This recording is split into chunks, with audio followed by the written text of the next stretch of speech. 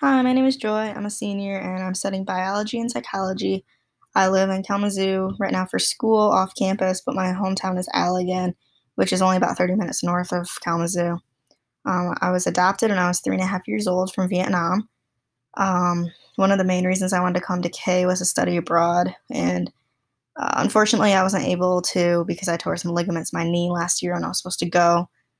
But with COVID, I didn't really miss out on much because my group was only in Spain for, I think, about a week before having to come back.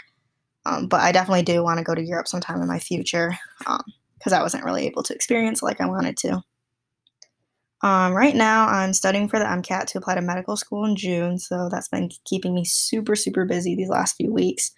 Some other random stuff about me is like I kind of said before, I play soccer at K. I've been playing since I was 4 years old, so it's been a huge part of my life. I absolutely love being outside. My family used to camp all the time when I was younger, so I've been to way more state parks than I can probably count. Um, we also have a cabin up north that we've had for I think 2 years now.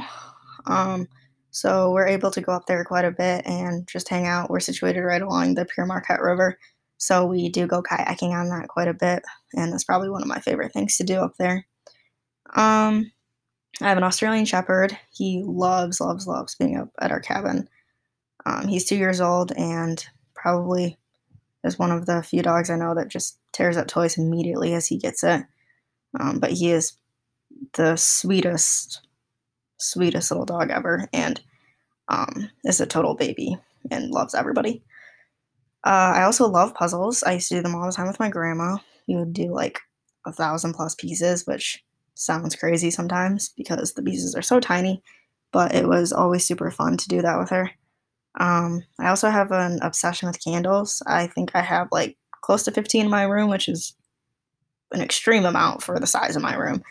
But they smell super good, so I keep buying them.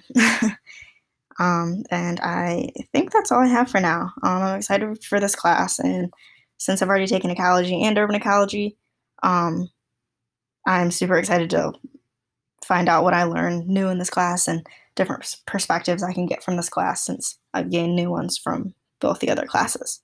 So, yeah, super excited.